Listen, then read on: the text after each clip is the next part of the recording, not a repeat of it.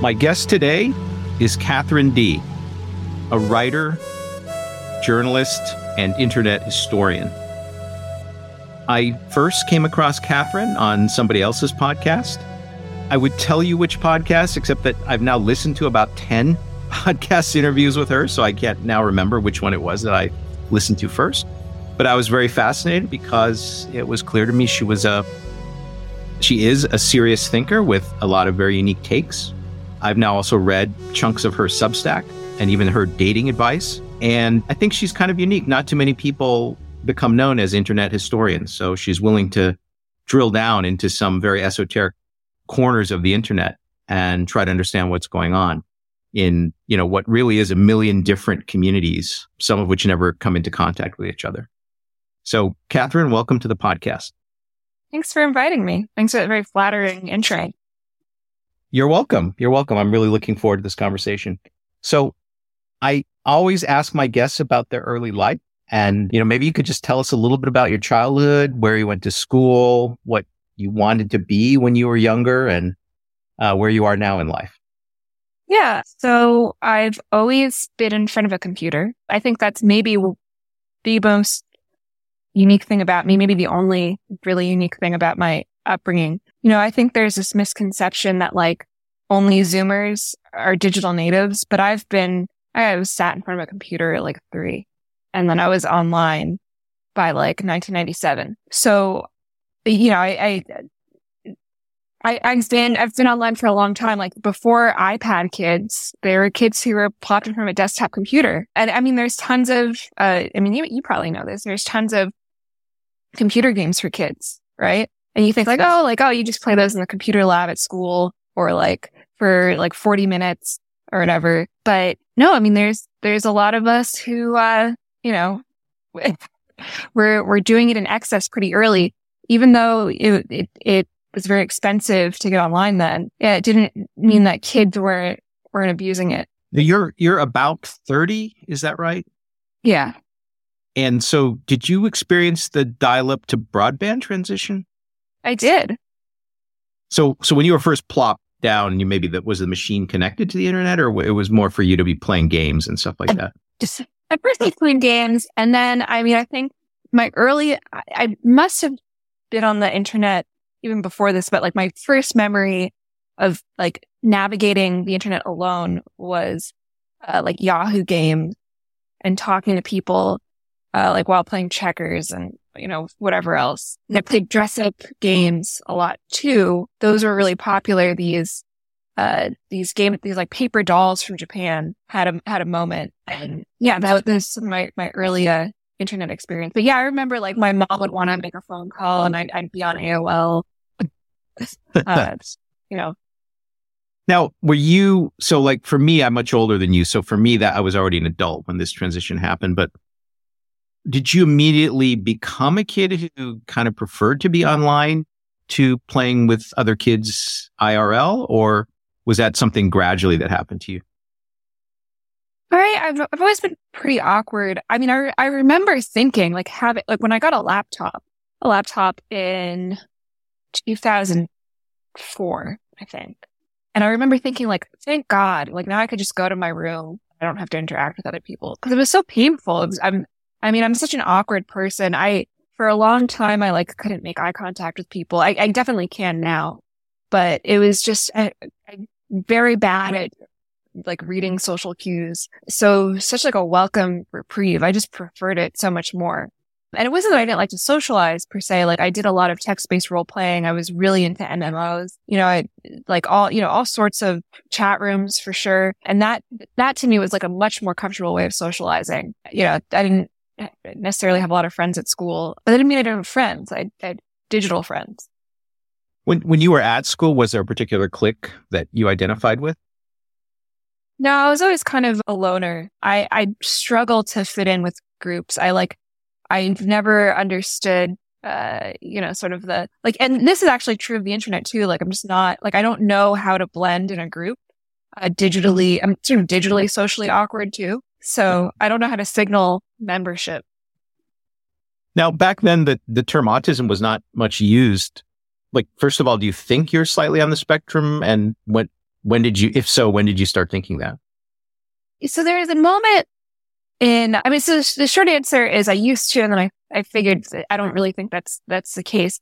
But there was a moment, and I can't remember when, it might have been like around 2007 when autism started to become trendy, right?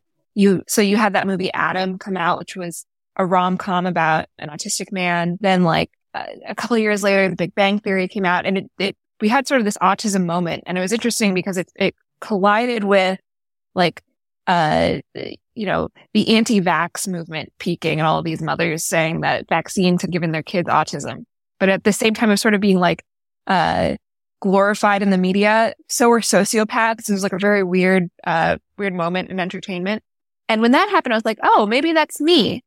But, I don't really think I don't think that's true because I've learned to read people. I think what it is that I didn't socialize enough when I was very young. And I think at least one of my parents, I won't say which one, is on the spectrum. And when I was modeling that behavior, I think I'm a functioning person who was raised by autists, and that sort of like colored that plus the heavy, computer use, kind of put me at a disadvantage. That's super interesting. I mean, among sort of brainy types, like in science, there are some, I think, real autists, but then there are also people who I think are just, for some reason, started out a little bit socially awkward. And then they because they have these super rational brains, they sort of dissected social customs like in an analytical way, and then somehow managed to blend in. And that sounds a little bit like your story. Yeah, a little bit. I mean, I really do think we underprice like social awkwardness married with the fact that like a lot of people aren't like born into communities in the same way. Like, I didn't have a religious community necessarily or a cultural community. It was sort of like we would live in these like gated communities where we wouldn't, these gated neighborhoods where we wouldn't like know our neighbors. And, my parents weren't super social. So that, I mean, if you grow up kind of isolated, it sort of looks like autism, but it's really just like you need to learn some things from other people. And if there's no other people, then you learn it from entertainment. And that's not good. Now, when you were growing up, would you have considered yourself to be a kind of intellectual kid or gifted kid in terms of how you did in school? No, I was awful in school. I liked English a lot. I mean, I was terrible at math. My mom likes to frame it that I like graduated high school early, which is kind of true, but I really dropped out. So, and then I did go to college, but I got a BSA, which another thing my mom doesn't like that I say, it's basically a vocational school. Like I didn't take any math or philosophy classes. I certainly haven't seen the inside of a science classroom since, I don't know, I was like 11. Like it's, so yeah, my grades weren't abysmal, and I was never like a failing student, but I was like very average. Yeah. So when I listen to you, I mean, I'm someone who knows a lot about psychometrics and measurement of intelligence and stuff like this. It seems clear to me you have a super high verbal IQ. In other words, you're able to make a lot of very clear distinctions between, very fine-grained concepts. And so I don't know if you ever tested for your verbal ability, but it seems quite high to me. Thanks. Yeah. I mean, I've taken IQ tests before, but yeah, I don't know. I've never, I didn't really like school, which is part of it. At some point I remember like telling a school counselor, he's asked why some of my grades were so bad. I was like, oh, I was playing an MMO all the time. I must have been the canary in the coal mine, because like, I bet like 3 years later, he saw a lot of that. He must have been like one of the first kids to come in with that. By the way, there's a whole category of very smart kids who don't do well in school. I mean, not every kid likes the structured learning environment. It's not because they're not bright. It's just because they don't like it, or they have more interesting things to do outside of class. Yeah. Yeah. I mean, my middle sister, was sort of in a similar, but she's very intelligent, but like, she didn't do well in school until she ended up going to like a special, not like special ed, but a school that was sort of structured for kids who didn't learn in a traditional way. And then she really flourished. And I sometimes wonder like how my life would have gone differently if I hadn't gone to the schools that I went to.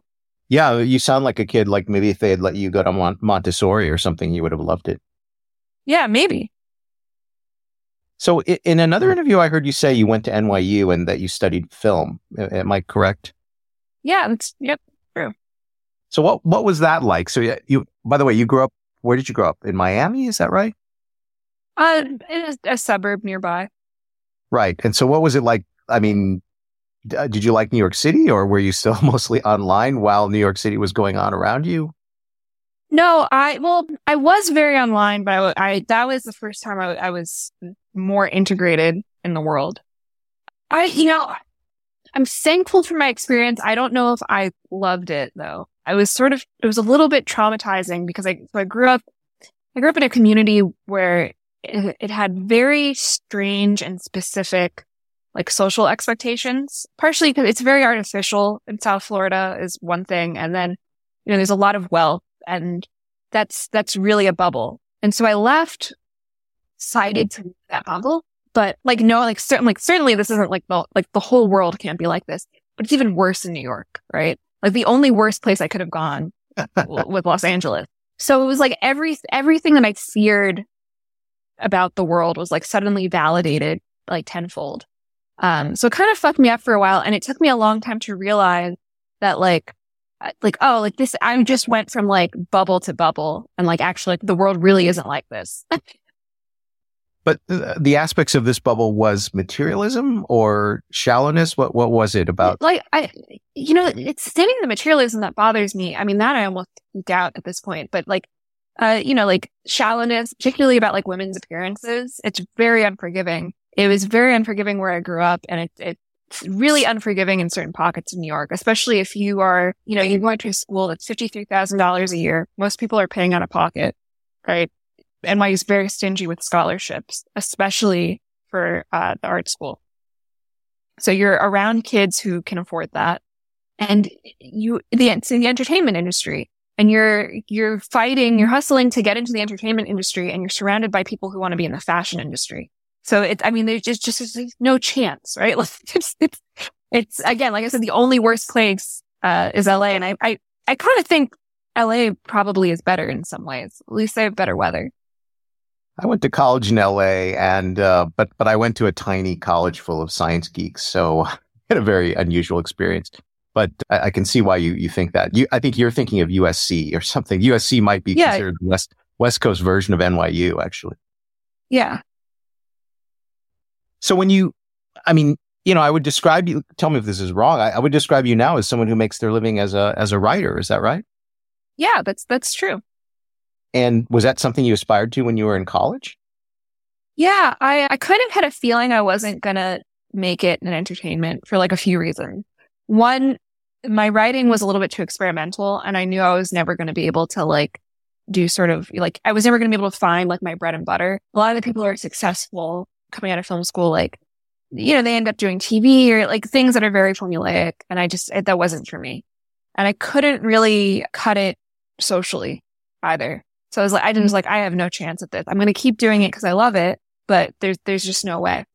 But I did all these magazine internships, and in my head, I was like, I'm going to graduate. I'm going to write for Vice or BuzzFeed or, one of these publications. And I wanted to be, this was right at the time when people were like, internet personalities were journalists. Like it was that sort of like marriage. I was like, I want to be someone who's like Twitter famous and, ostensibly a journalist. But that didn't work out, right? Like one, publication started shuttering, like shortly after I graduated. There's like no more Exojane, and things started shuffling. And then I didn't stay in New York either. So it just didn't work out. But yeah, now I'm actually doing exactly what I wanted to do. So an archetype of what you earlier aspired to be, would Taylor Lorenz be somebody like that? Or who would be an example of somebody who reached that? Yeah, she's sort of like that. Like, I certainly not like the drug use, but somebody like Kat Marnell, like who's just sort of a personality, right? But who also writes a lot, or is known for their writing or employed for their writing. And there's dozens of more than dozens. There's hundreds of people like this now, myself included. where it's like, I'm default friend, but but really like I make my money as a journalist. Now, this is a part of the economy that I just don't understand because, okay, so first of all, it's really tough to make money as a writer or a journalist these days, right? Yeah, it's difficult. And I think you've said like at various times, there is a kind of Substack, I don't want to say grift, there's a Substack hustle or grind that you kind of have to put effort into. Could you describe how that works? I mean, you have to have a cult of personality. You know, there's tons of people who are better writers than I am, who are, who work harder, who are more skilled in, various ways. But I think the one advantage I have over them is that I have a brand. And I don't think that that doesn't mean I'm, superior to them anyway, but that's probably why it's easier for me to make money, because there's a perspective and almost like a parasocial thing or like a glimpse into my life that people are purchasing, probably more than the work even, right? If a really sort of like transparent example of this is like all of these right-wing political commenters are basically saying variations on the same thing. There are some who are like very intelligent and who have, well studied and have unique perspectives, but for the most part, they're regurgitating the same sort of hot topic of the day.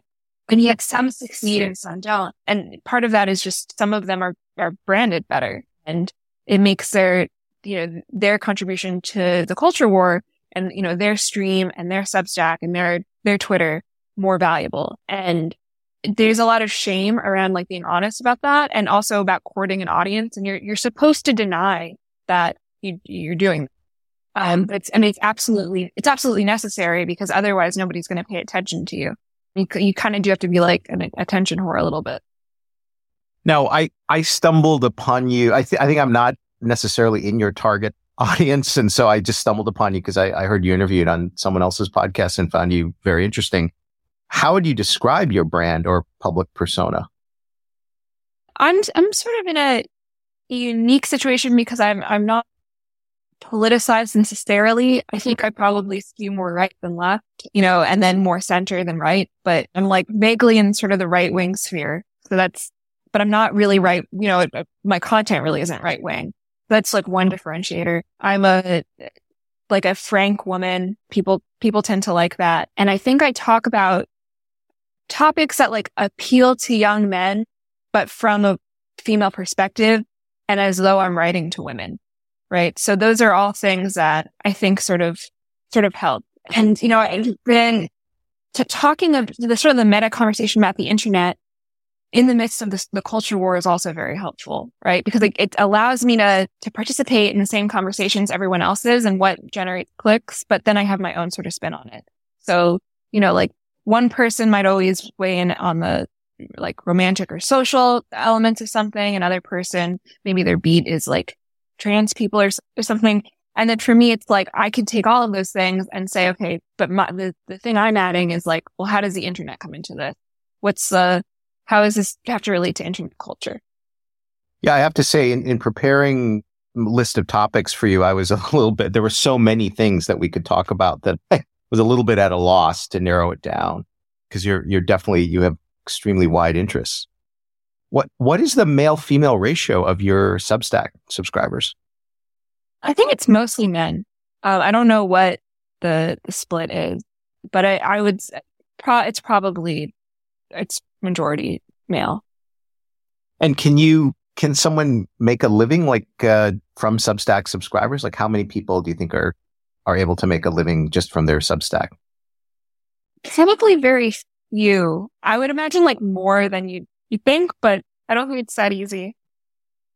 There are sort of like less glamorous ways to do it. There's like people who have like local news or like focus on topics that you wouldn't like necessarily associate with Substack who do well. There's all these niches that I think people like kind of forget about, but like doing sort of like culture war stuff, I think, probably a few hundred, maybe 1,000. Yeah. I know a guy. Do you know a guy called Richard Hanania? Oh yeah. I just met him. Oh, in real life? Yeah. Oh, wow. Okay.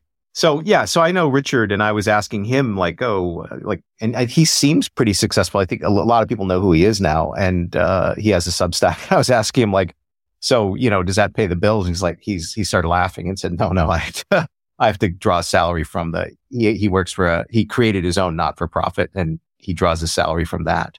But I don't think at that time, I don't think he could make it off his Substack. Yeah, I mean, he also has a family, right? And I think he lives in a sort of expensive area. So, but maybe if he was a single man and lived in like Kentucky or something, I would imagine that he would make enough. That's true. I think, well, he lives in Los Angeles, so it's probably not cheap. Right. I don't know how much of his I met him at a conference. I don't know how much of his life story is. I don't even follow him on Twitter. Actually, we just spoke at this conference randomly, and I kind of recognized him from Twitter. I don't know anything about his content, but yeah, from what he shared at this event, I was, there's like a lot of jobs won't pay the bills there, right? Especially with kids. Yeah. I mean, it's never been easy to be a cultural commentator or public intellectual, unless you got the job as the, New York Times culture commentator or something, wouldn't that be, at least historically, be that easy to support yourself? Yeah. So, well, I hope I didn't drill too deeply into your personal life, but I thought, I always feel like listeners can get more out of it if they understand the person a little bit more than I'm interviewing. Yeah, no, it's totally, I'm an open book. Great. So I want to turn to one of the subjects that you've gone deeply into, and which I think you wrote a very interesting piece on. The piece you wrote was called Mass Shootings and the World Liberalism Made. The debate over more or less gun control completely misses the horrifying heart of the matter. The modern world breeds the nihilism behind mass shootings. And so I thought that was quite an interesting take. And I just wanted to maybe explore this phenomenon of mass shootings and mass shooters with you a little bit. Maybe if you don't mind, you could give us a slight précis of what you said in that article. Yeah. So, I mean, essentially, my argument about mass shooters has been for you to be able to kill that many people, you need to be sort of emotionally checked out in a way that I don't think people can really conceptualize it.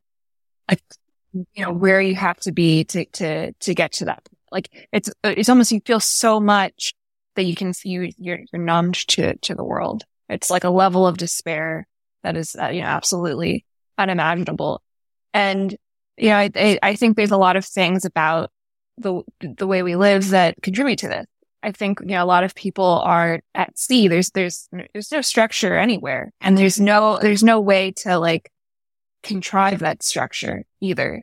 People deal with this by filling their time with, bullshit, basically, or, necessitating themselves in other ways. Like, I think in the article, the example I give is like people who go to like these yuppie exercise classes where they're just sort of like, the music's really loud and they're exercising to a failure point, or drink whole bottles of wine, or they're workaholic. But I think like what motivates that, right, this sort of the emptiness that motivates that is also what motivates mass shootings. Like, all of these to me are symptoms of despair. So I think your thesis is that there's something unique about the modern world in the destruction of values or meaning in life that then leads to an increase in the prevalence of the state of mind that would allow someone to become a mass shooter. Yeah, I mean, absolutely. I think the perspective I have that I've like struggled to articulate is that I think the world's too big for most people, and even though there's collateral damage with more structure, but I think the average person benefits from it. Like, of course, there's always going to be edge cases, but this world of sort of like unlimited choices, also on one hand, and in some ways, but also like less opportunity. I think it sort of frazzles people, and then that's to say nothing of sort of like too big in sort of like a philosophical sense. And another example I like to give is like I watched over time, like my parents be like very interested in sort of like their immediate environment and then get kind of like sucked into like the news cycle. I feel like my parents, they're very intelligent people, but like they kind of have like no business caring about the news, and like the, 24/7, news cycle and, whatever hot topic of the day or like Donald Trump, like they're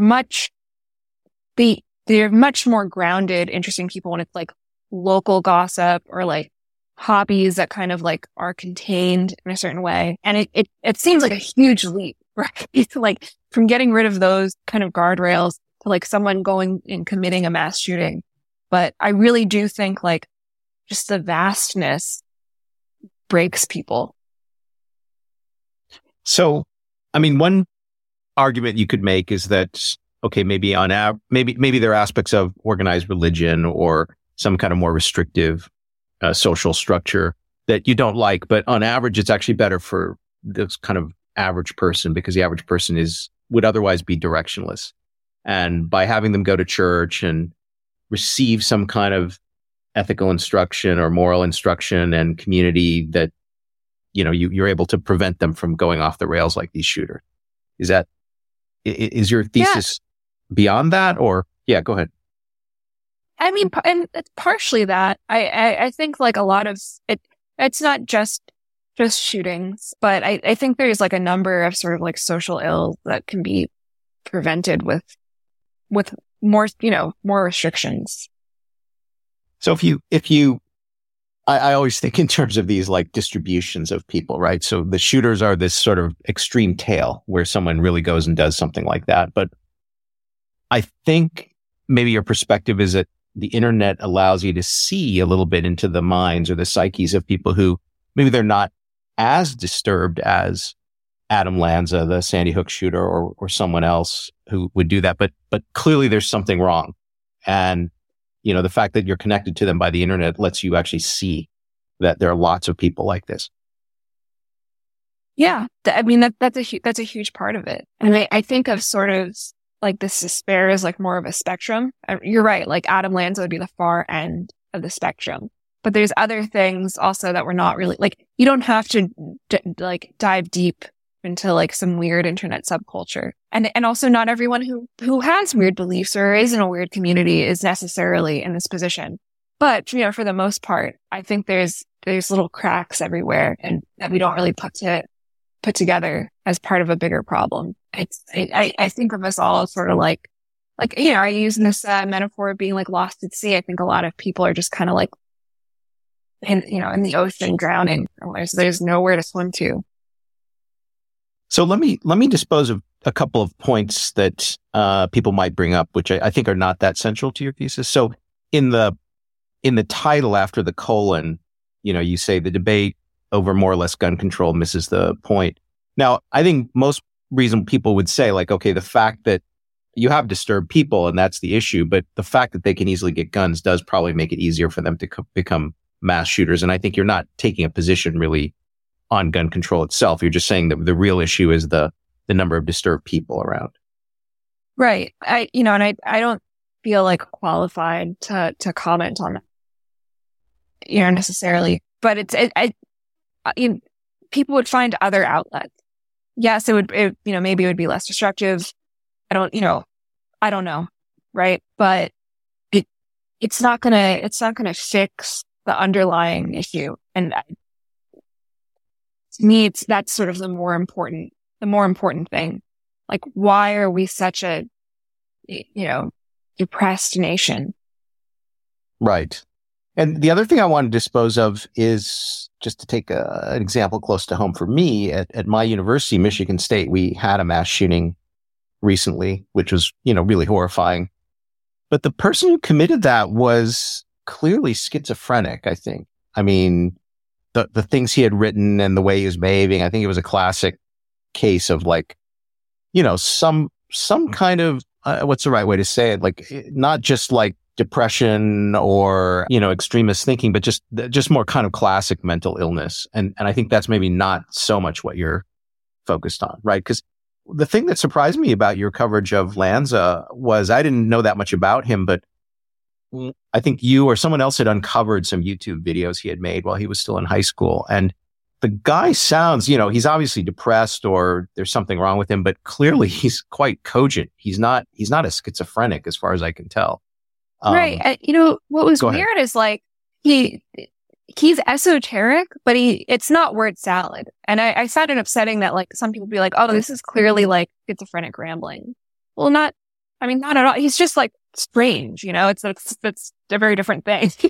Yeah, that was the distinction I was trying to make, because I think, and I could be wrong because I don't know that much about the guy who did it at Michigan State, but I think he was more word salad schizophrenic. And whereas, you can read like thousands of words by the Unabomber, who after all was a world-class mathematician at one time, and the stuff hangs together. It's actually eminently logical. And the Adam Lanza stuff that I listened to, he's actually quite cogent too. Like you might disagree with, many of the things he says, but he's actually cogent. Yeah, I mean, absolutely. It's sort of maybe like, I might regret saying this, but like, I don't think he's evil either. Like, I think like there's this just like real impulse to sort of label things. I don't, I certainly don't endorse and I absolutely condemn what he did. And I think it's one of the greatest tragedies in American history. But he had his worldview wasn't compatible with what most of us accept. I don't think that's evil. Like he wasn't coming from a place of malice. He was coming from this very bizarre place of isolation. And we have no way of knowing, but I think maybe he thought he was, a martyr or was doing something good. So let's break this down a little bit, because I think most listeners maybe are not that familiar with exactly what happened at Sandy Hook. So correct me if I'm wrong. So Sandy Hook was a milestone because it was maybe the first time that someone actually shot a bunch of small kids, right? Was that was unique at that moment in time? Or am I wrong about that? No, I think you're right. And it was like the highest death toll too. Right. And so this guy shot his mother, with whom he lived, I think. And he was roughly like high school age, right? Or a little bit older. He was 21, I think. Yeah. So he was a young man. He shot his mother, and then he went to, and I guess it was an elementary school, and shot a bunch of teachers and children. And I just knew about this superficially by just watching the news or reading, maybe one article about it in the New York Times. And when I heard you talking about it, I was amazed that there's a much more complicated backstory behind this guy. So maybe you can just tell us a little bit about Adam Lanza. Yeah. So he was incredibly isolated. He would go weeks without interacting with anyone in person. He spent a lot of time in the dark online. His only exercise was playing Dance Dance Revolution. And that was, I think that was the only time he really left his house. He was anorexic. He wasn't, he obviously wasn't completely mentally sound because he had serious sensory issues, like certain clothes and certain foods were definitely sounds. He had, what is it called? Like misophonia, I think it's called, like when you're very sensitive. And that's actually something I've struggled with. And I've found that if I'm more anxious, my sounds really unsettle me. So I wonder if it was also an anxiety thing for him. And he had this very detached worldview. He basically he started off thinking that he started off as an anarcho-primitivist. He went from libertarian to anarcho-primitivist, sort of trying to uncover this feral self where maybe if we, get rid of the shackles of society and civilization, we'll find our true selves and we'll be liberated. It's a very common sort of thing for kids that age or adult men to believe. It's sort of a subculture. Anyone who's gone through an anarchist phase has probably thought something similar. But then he started thinking it's more, he went from that to thinking okay, so it's not just civilization. It's even deeper than that. All values are what's oppressive. And eventually it's this place where he's well, what are some of the main vectors of values? Traditional family structures is one, cultural products are another. He's against all of these things. But school is where he really had the real bone to pick. School is where kids are indoctrinated. he had this like heartbreaking monologue online where he starts it off with saying like he hasn't been hugged in years, hasn't experienced human touch in years. And he sort of ends this monologue with like, whole school was to him. And he rationalizes by saying it's because he's, his personhood was taken away. He also dabbled in this school of thought called Ethylism, which is life backwards. It's sort of an offshoot of antinatalism. And I think I've misrepresented them a little bit. And I don't want to pass judgment on this community at all. But if I'm understanding them correctly, I think they think that sentience is oppressive. Like no one consents to be born. And so life in itself is sort of an imposition. They're not necessarily advocating for people to kill others or kill themselves. Like they definitely aren't advocating for people to kill others. They also aren't advocating for people to kill themselves, though I've seen a lot of people who subscribe to the school of thought say like they empathize with people who might choose to. So, not that I was recently explained to me, it's not that life is suffering, but that existence is always worse than non-existence. So these are kind of all the things that are influencing him, right? And he's already in this very dark place. And when, before he commits the atrocity at Sandy Hook, he got into this like terrible like online fight with someone who had been harassing him under his YouTube videos. And I think like one of the last things he posted was the culturalists have won. And he did this all under the name Cultural Philistine. Very anti-culture. I don't know if I rambled that explanation, but no, it was good. But what are the culturalists? Who are the culturalists? The culturalists to him would be like anyone who was like pro, not just pro civilization, but sort of like pro life as we know it. I see. I saw online someone asked you whether you had seen the first season of the TV show True Detective. Oh, I get that question all the time. Yeah. You know why? Because first of all, it's many people think it's some of the best television ever made. One of the characters, the main character, is played by Matthew McConaughey, who's a detective with a very dark kind of view of human nature and life. And the philosophical name for this philosophy is called pessimism. And the idea is that man himself is a kind of abomination, that in the natural world, the animals, they're more or less happy, but because we've achieved sentience, we're kind of like a monstrosity, and life is actually all suffering. And the rational thing to do would just be to end your life. Oh. I'm not doing a good job of explaining it, but it's very similar to the way you describe Lanza's perspective. And the character played by McConaughey, this is his philosophy. It's very powerfully done in the show. In fact, if you go on YouTube and you just type in True Detective McConaughey, you'll hear some amazing monologues by him, in character, like in riding in the car with his partner, or, when he's talking to some other detectives. He's just elaborating, I think, that worldview that you just described. Maybe I should watch it. Well, you're the only person I think who successfully getting me to watch the show. Well, you don't have to watch a show, but if you just go on YouTube, you can watch 5 or 10 minutes of the best of McConaughey's character, where he's elaborating on what's called pessimism in philosophy, which is not a crazy thing. And the idea is just like, yeah, all the other brains on the planet are not really self-aware, sentient beings. We are. And because of it, we suffer enormously. We know from early in childhood that we're going to die, and that our brains are separate from nature because we're aware of ourselves, and we're clearly separate from the rest of the natural world. And so some philosophers feel like, wow, what a terrible fate to be forced to live that existence. And someone like Lanza might have really felt that acutely. Yeah, I mean, absolutely. So did Lanza write a manifesto, or is it his YouTube recordings that people are piecing together his worldview from?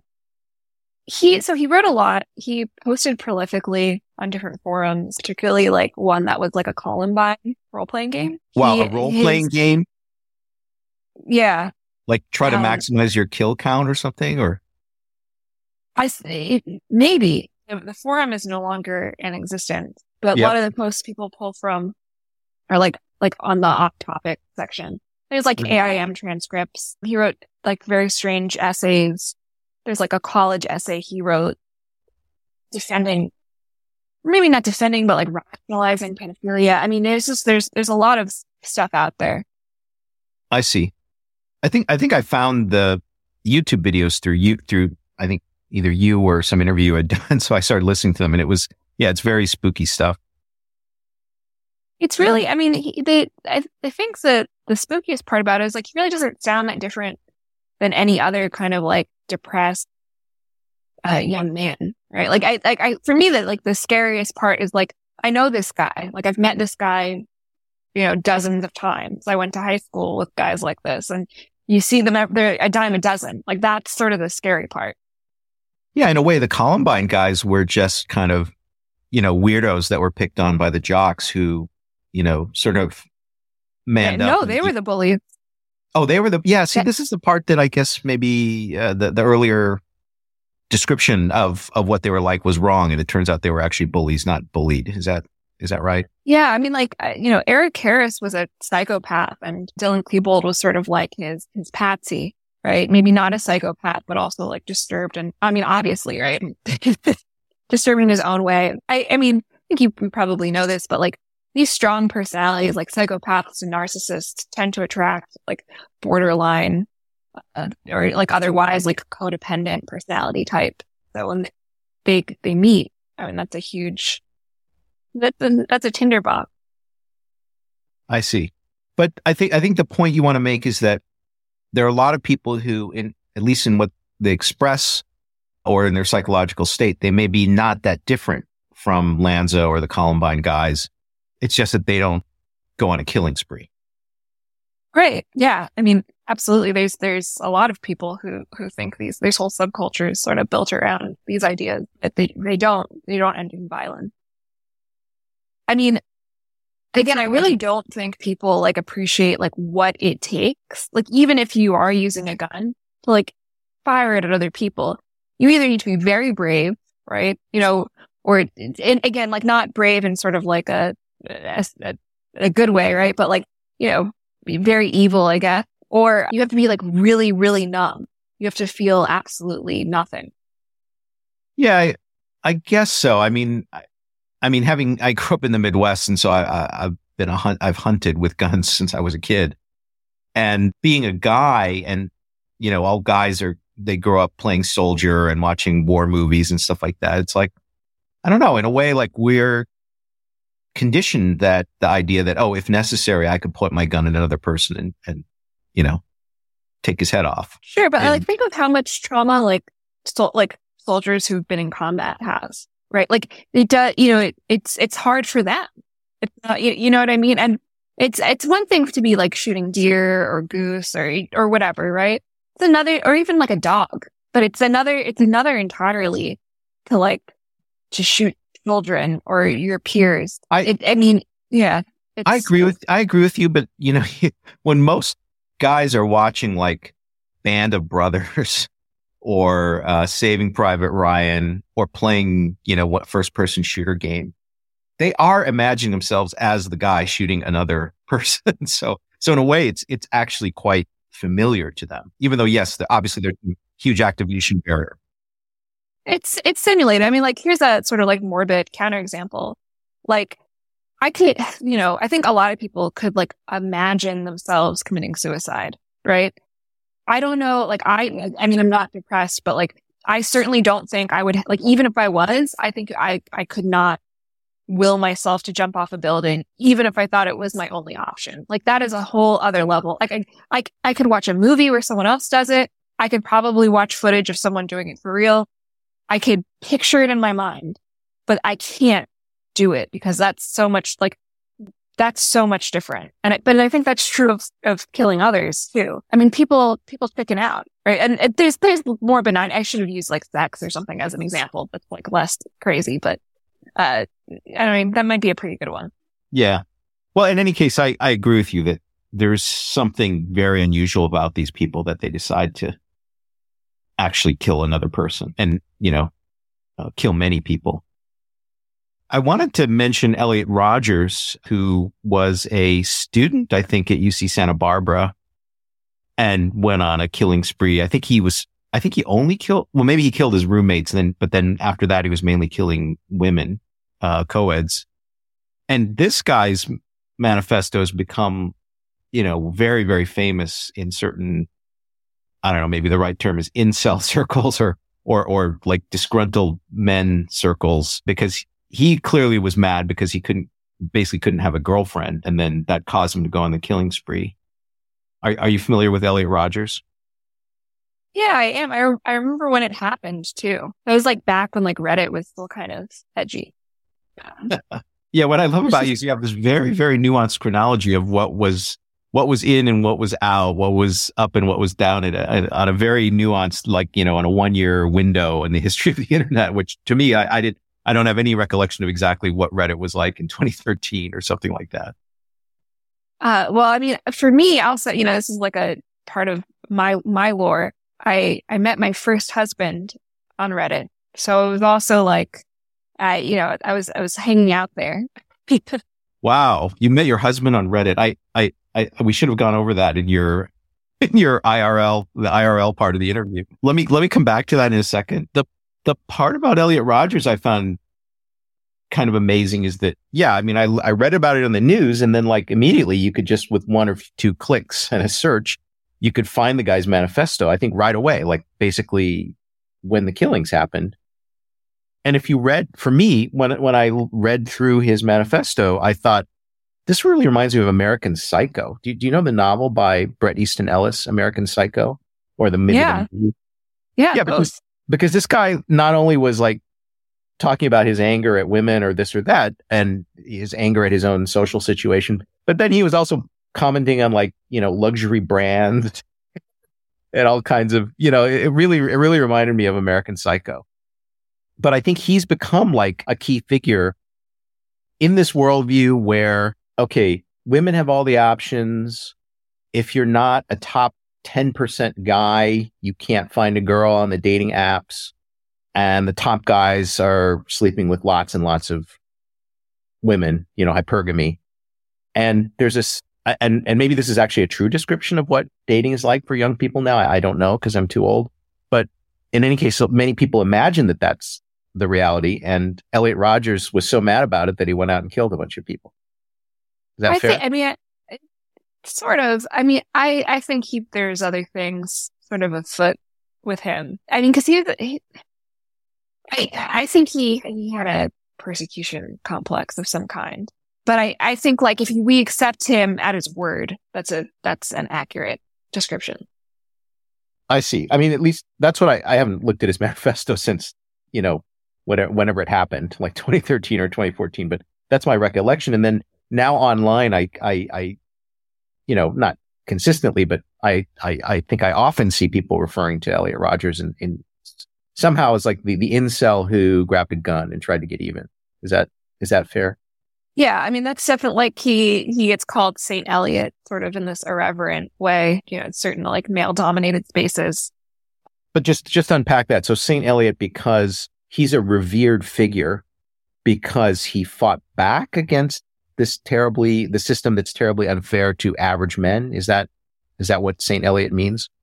Yeah, I mean, I think it's for most people who say something like that, it's sort of irreverent and like ironic, but I think there is a minority of like black-pilled incels, the like very cynical incels who think that, there's no hope, it never began, that all they should do is like lay down and rot, who do say that sincerely. Like I've met at least one who like really believes that. But I think most people who are using that kind of language, they might believe the worldview and the theory, but they don't actually like deify Elliot Rodger in any way. Right. You could be sort of somewhat black-pilled about the dating situation for average men in the world of dating apps, right? And, obviously doesn't make you an Elliot Rodgers, but at least you sort of understand where he's coming from. Right. And I mean, from a woman's perspective, like, do you think that sort of black-pilled perspective on dating, is it accurate at all? I don't know. I oscillate. Sometimes I feel like it's a buyer's market Other Wait, times who's I the think buyer? that The women are the buyers? the men, right? Like sometimes I think it's, a men's market. I think it's, well, one, I think it's geographic. I think it has a lot to do with your age. Class is like a big part of it. I think class is really huge. Like very wealthy men don't have the same experience as like working class or middle class men. I think there's different, I don't think there's one story here. I think there's like multiple realities that kind of bump up against each other. There's certainly like women who have no options. There's all sorts of stuff going on, and it can be really hard to make sense of because everyone's cynicism is right, I think. Yeah. But they're all cynical for different reasons. I definitely agree with you that there are many different stories, like, the story of a 30-something career woman who's trying to, settle down with a high quality guy. I mean, that might be extremely hard for them. I think the incel males are bitter because if you were just the average guy in 1970, you would kind of organically pair up with an average girl. But then once I invent all this technology that lets the average girl, at least maybe once every 2 weeks hook up with a really hot guy, and then she isn't necessarily going to then be happy pairing off with the average guy. The average guys really do lose out. But I'm not even sure that's fair. Like, is that even true? Well, that's a story. I think it's sometimes it's confusing to me because, like, on the one hand, I mean, I've even experienced this myself where, like, I've preferred men who like are in some ways like, quote unquote, like worse than other options I have. Like, and like preferring the man who's like maybe like a little bit less attractive physically, but there's like a je ne sais quoi there that like, I don't even understand. I just like that guy better. Right. And like my other option maybe is like, a tall guy with like a nice job, but there's just something emotional or like sexual even that like isn't there. But, and then I've also seen, like, I have friends who are like perfectly fine, who are, into their 30s are virgins, and it's not that for lack of trying. These are men you're talking about, though, not men. Women. I had a couple of women friends in that situation. I have male friends who I think are like kind of like despicable in a lot of ways, who like slay with girls. I can't make sense of it because I've seen like every sort of version of this story play out. I've seen the Chad who is going through them in like socks. I've also seen like a 5'6", startup founder, like startup in scare quotes, who's sleeping with models all the time. And it's just like, you don't have any money, you're not liquid, you're a weirdo, like you live in San Francisco, like what the hell is going on? So I've seen like every version. So I don't want to invalidate anyone's experience, but also like, I don't think there's a universal. I think there's so many different factors. I think there could be like 3 different worlds in one city even. Yeah, I think you're right that all of these examples you gave are for real. Like, there are guys who maybe just at first glance or superficial inspection on a dating app would not be high value in the marketplace, but somehow there's something about them that lets them still be successful.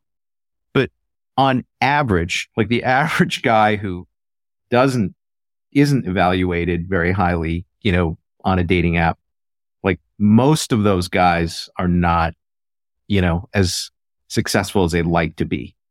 Right. I mean, like, I think statistically this like bears out, right? Like, we're in a sex recession and it's driven by young men. So, I mean, like that, that has to be like mostly true. But I've seen like so many deviations. Like, I wish when like those statistics get talked about, that they're like, like, where do these guys live? What kind of jobs do they have? Like, who's filling out these surveys? There's so many components of it. Cause I asked my like partner like recently, I was about like, like I said, like we have friends who are like these like perfectly nice guys, fine jobs. They, they're not broke or anything. They're respectful. They're okay looking, good looking in some cases. No, like just cannot get a girlfriend. Can't make it past a second date. Can't get a first date. But then it's like, we also know like, complete just degenerates, like sleep on a mattress and look like homeless people even who like just are breaking hearts. And I'm like, what drives this? Is, you know, the answer came down to like charm. Like some people are charming. Yeah, no doubt about it. I interviewed, do you know a guy called Jeffrey Miller? Yes, I do. Yeah, he's an evopsych professor. And yeah, I mean, some guys, it may not be that they're physically attractive, but they just have the right personality or the ability I mean, think of it this way, like Yudkowsky seems to be doing fine with the ladies. But I mean, like you would like ordinarily you would have like if incels are right about you, like sort of universally correct, like, you know, be real. Like no offense to him, but you know, Yudkowsky A is very intelligent, and B, like apologies, Elliotzer, but really his superpower is being the founder of a cult. And so I'm not surprised he does well with the ladies, especially in the cult. But if you took a guy who looked like Elliotzer, tuned down his IQ from 160 to 100, and therefore he wasn't able to be a cult leader, I think that guy probably wouldn't do so well with the ladies. Yeah, I mean, that's why I think there's like so many. Well, first of all, I don't think his IQ is I don't want to be on the record saying. I'm giving the benefit of the doubt, but he is a highly intelligent guy. Sure. Yeah, I mean, but that's why I think like all of these nuances are so important. Like, because if you asked an incel, right, like they would, like someone who subscribes to that, like, you know, I guess like philosophy, they'd say, well, like looks are the most important vector, except and with the exceptions being like you're super, super rich or like, you know, you are a famous actor or something. But I don't know if they would, you know, would count Yudkowsky as like someone who is like off the hook necessarily. I think if you really confronted them, like, what about this guy? They would start making excuses like, oh, women aren't really into him. They're using. Seriously. Well, I think being kind of a data geek myself, I think most of the incels, at least the ones who are a little more on the nerdy side, they would say, I'm always speaking statistically. So there could be some dude like Yudkowsky who has some special charisma that's not, you know, wouldn't be apparent to you if you're just like swiping past him on the app. And, you know, stuff like being tall, being conventionally good looking or athletic and making a lot of money. Those are all positives. And these things have been like, I don't remember the OkCupid guys. They were actually Harvard math majors, the founders of OkCupid. And for a while, they were like actually doing really heavy data analysis based on the data on their site before they got acquired by, you know, the Match Group. But they published lots and lots of stuff about like, okay, how much better off are you if I make you if I make you 1 inch taller? How much better off are you if I give you 10K more a year of income? How much better off are you if, you know, you're white instead of Asian or something? So they quantified all these things in really horrifying ways from using actual data on OkCupid. So I think the incels, the learned incels would probably like actually cite pretty strong social science data to support their case. And yeah, I guess, you know, you're probably right. But yeah, I guess my only argument is I feel like there's more to it, and dating apps like flatten it, right? And sort of make things worse. That's probably where we agree the most. Yeah, no, that's what I'm saying is like in 1970, you know, or whatever, even when I was dating in the 80s and 90s, there are no dating apps. It was all, you had to go to the bar or the party and, you know, meet the lady face to face. And it was just a totally different situation. Actually, you didn't get flattened. I mean, you had other issues, like you had to schlep all around town just to get into the game, but you weren't flattened into a 2-dimensional representation on somebody's phone. Yeah. You know, people, and that's probably why, like, you know, people at certain colleges or probably still high schoolers are a little bit better off, I would imagine. Yeah, I hope so. I mean, I hope kids who are in high school and college are still doing plenty of organic, you know, meeting of people of the, I was about to say opposite sex, but I shouldn't say that. People of the whatever gender they want to hook up with. Yeah. So maybe we can move to something else you've written about. So I think you've predicted that to some extent, traditional values with respect to dating and mating and marriage are going to start to come back, or maybe they've already started to come back among Zoomers. Maybe you could just summarize what you think about that. Yeah, no, I think that we're already seeing it, and we're seeing it across the political spectrum. When I first predicted that, really what I was talking about was like media products and the way people talk about these things online and, like in like the New York Times, sort of like, so my predictions were about sort of the broader conversation. But when I talk to young people and this may actually still be concentrated just to like what media circulates, but you see it, you obviously see it on the right. People are attracted to Catholicism and religion in general. And, this is definitely sort of happening outside of the kind of like trendy downtown New York iteration, which is mostly, I think, kind of a provocation. But like when I talk to like young men on the right, kids who are maybe still in college or like 23, 24, they're attracted to these figures who promote religion. I was talking to a kid on the hard right the other day, and he was telling me, he was like, white nationalism doesn't appeal to me as much as just, a real faith in Christianity. And it seems like you have like a lot of friends who feel this way too. And just sort of bracket that with, I talk to a lot of these people just sort of to make sure I have a holistic view of the scene, right? Speaking to them isn't necessarily like an endorsement of them. I mean, it's definitely not an endorsement of their views. But I also see similar stuff sort of creeping in on like the center and left. Like a lot of people who either identify as leftists or as like, or are like left coded. They're starting to call into question things that like would have been like right wing hot topics, like even 2 years ago.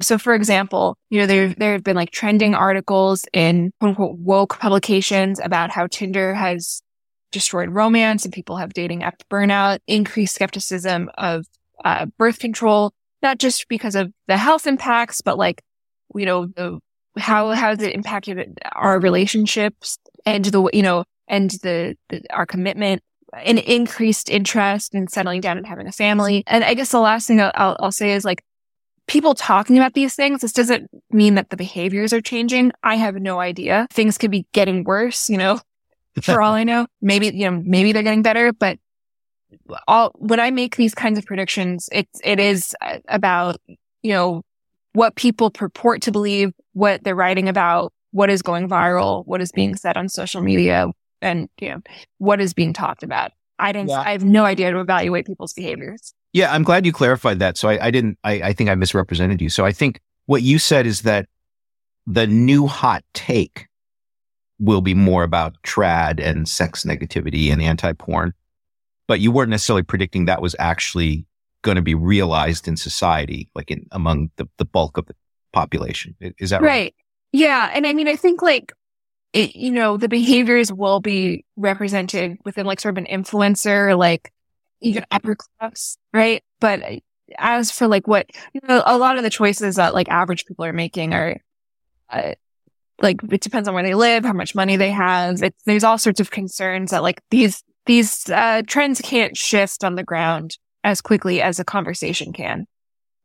Let me on this topic, let me run something by you, which, to you will seem like ancient history, but just remember I'm an old guy. So in the 80s and 90s, among people who at the time were called feminists, okay, and I should point out, my wife is actually, she did a PhD in comparative literature at Berkeley. So she was in the absolute center of the hurricane for, postmodernism, feminism, all these, leftist movements that were in the academy at the time. But even then, if you ask like, how long has this sex positivity movement been going on? It's really been going on since, roughly the 60s, right? So we started having free love in the 60s. It didn't really reach the bulk of the American population maybe until the 70s. And it was just sort of slowly gaining momentum over time, until we reached today. But already like at that time when I was in grad school, there were feminists who would say things like, and I guess you could get canceled for saying this today, but this is what, very avant-garde feminists of that time were saying. They were saying things like, well, men and women are a little bit different, and maybe women just aren't built to take 20, 30, 40 partners in their life, whereas men are built to take it. They like it. And this whole free love thing is a big psyop on women by men, because men just want more sex and they're trying to get more sex out of women. And this, we're all for equal rights and equal career opportunities for women, but this free love thing is actually a psyop on the female gender. And this was actually very widely discussed in the 80s and 90s among people who were actually, the intellectual leaders of feminism. But now you couldn't say that because you can't say that men and women could be, quote, built differently in some way. Is that? Oh, yeah. No, I mean, I think that's totally true. I think where the difference is like, you also have to think like, well, what does the average person think?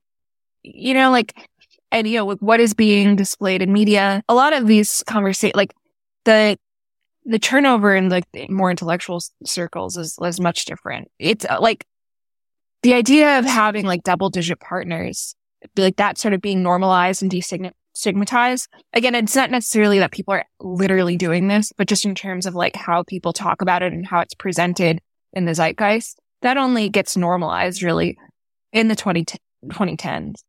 All media, if you look at movies, if you look at like New York Times op-eds, if you look at what books are written, the sort of like ethical non-monogamy and things like this are kind of fringe, and it creeps in through media and then it accelerates and dominate in the 2010s, and we become oversaturated and sort of bored of it. But like, in the 90s, I feel like there's sort of a mixed bag, right? Like on the one hand, you had all these displays of like people in their 30s, like in media, of people in their 30s dating in excess, a lot of casual sex, but there was also like a lot of messaging of that was sort of moralizing. It was kind of both. And it was still sort of like there was still this idea of like being a slut in like the 2000s.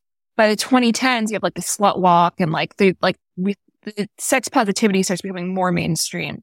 But this whole time, right? Like, in sitcoms where you see someone go through partners like socks, again, like that's not sex positive. That's just sort of like, those New Yorkers or something.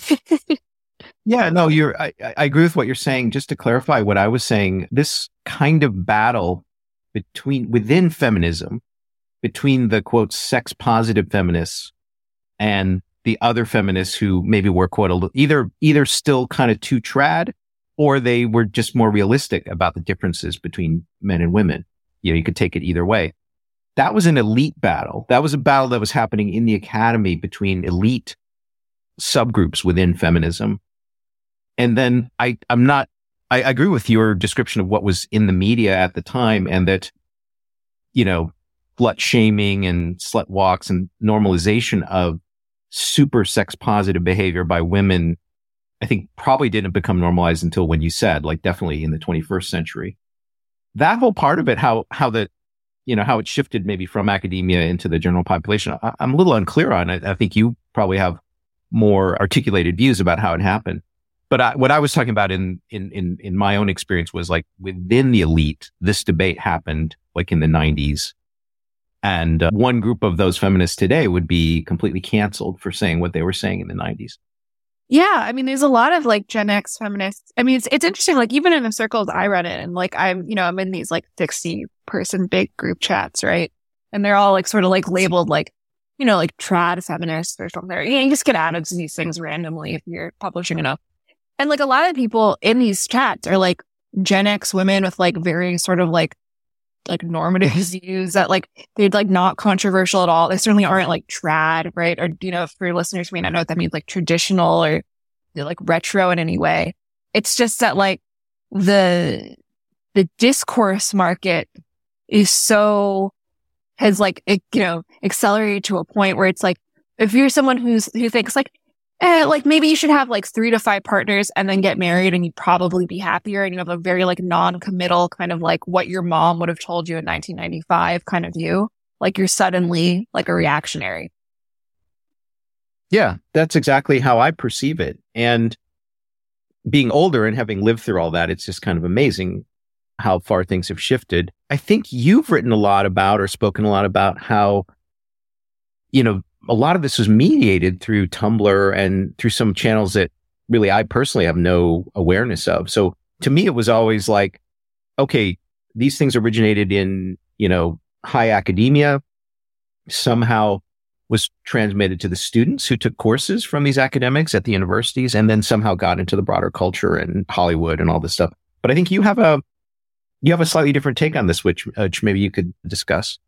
Yeah. So my view is that a lot of these topics get discussed on like blogs, including Tumblr, which it's still around, but was very popular in the early 2010s, and also a little bit on Reddit. And the short version is that one, people's first exposure to a lot of these ideas is through the internet, and that's like I don't think that's bad on its own, because like kids get their hands on all sorts of weird ideas, right? But what ends up sort of normalizing and spreading these ideas is at the same time that you have more people getting online and coming into contact with things that would have been like relegated to like a grad school classroom. Digital media is changing rapidly.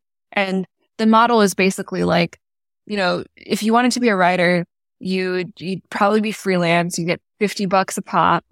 You might get more money if you generate more clicks. So you have this incentive to create clickbait, and there's no budget for people to do real reporting. And the volume of writing you have to put out, especially if you're doing this as your main profession, is like, it's insane. Like you're a human content mill. In the same respect, a lot of journalists get story ideas today from Twitter. People were scraping platforms like Tumblr, Reddit, sometimes 4chan for story ideas. And so things would get misrepresented. So like an example of this might be like cultural appropriation, outrage, right? And so like as it gets broadcast in the media, like maybe BuzzFeed writes about it, and then CNN picks it up, and then suddenly everyone's talking about it. And it creates like these like shadow events, right? So like maybe it did happen for real one time, once, and that's what gets written about, right? And like the real event was through the lens of like someone writing about it on Tumblr. But as more people become exposed to it, they like become inspired, and they're like, oh, actually this thing everyone's complaining about or celebrating seems really bad or really good. And so they start copying it. So it creates like a feedback loop, and all of these things that would have stayed niche or weren't really that important or really weren't that widespread when they were originally written about catch on. And you see that happen all the time today. Like there's a lot of like cultural memes that are completely like, digitally, if not specifically Twitter natives. And because journalists sort of live on Twitter, and a lot of journalists don't have the resources to do more robust reporting, you have like weird things just get like plopped into the mainstream conversation that would have lived and died in like, a Twitter community of 700 people. And that was happening. I think that's what accelerated the Great Awakening. I think what gets misrepresented and sort of misunderstood about my theory is that like people think I think that like Tumblr invented Foucault or something. Like, I mean, like obviously that's not true, but let's be real. Like, I mean, this, like if you're a 19-year-old kid, you probably aren't real, like, unless you're majoring in philosophy or something, you're probably not encountering a lot of this literature in a classroom.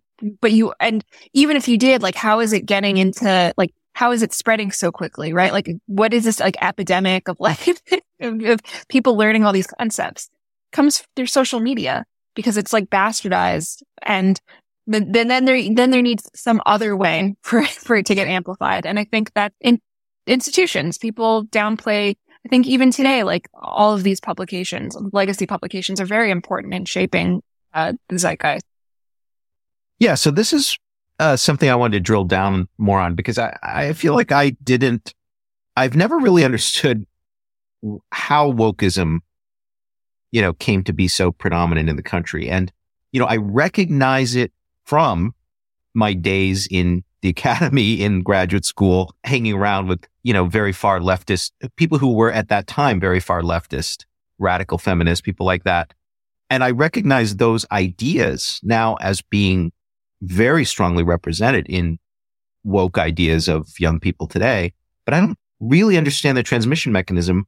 My model was, I think this is a model that a lot of people have, is it just went from academia to the students who went through academia and then into the general population. But I think you have a more nuanced description of what happened. Yeah, I mean, and I also interviewed like hundreds of people, and I asked them as like for something with like I hate to call it this, but it's sort of that's sort of what's called like gender ideology. Like, where did you first encounter it? And almost nobody said in a classroom.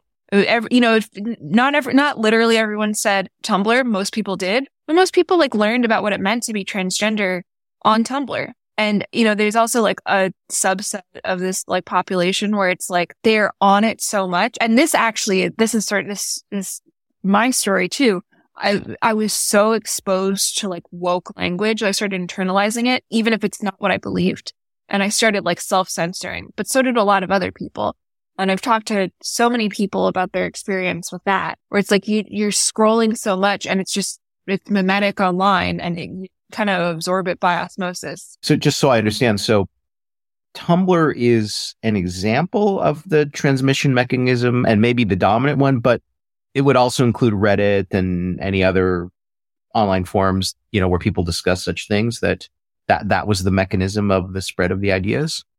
Yeah, I think for like Reddit and 4chan, it's more like right-wing memes. Reddit used to be sort of, and YouTube too, right? Like that's sort of where a lot of like right-wing ideas were, that's that petri dish.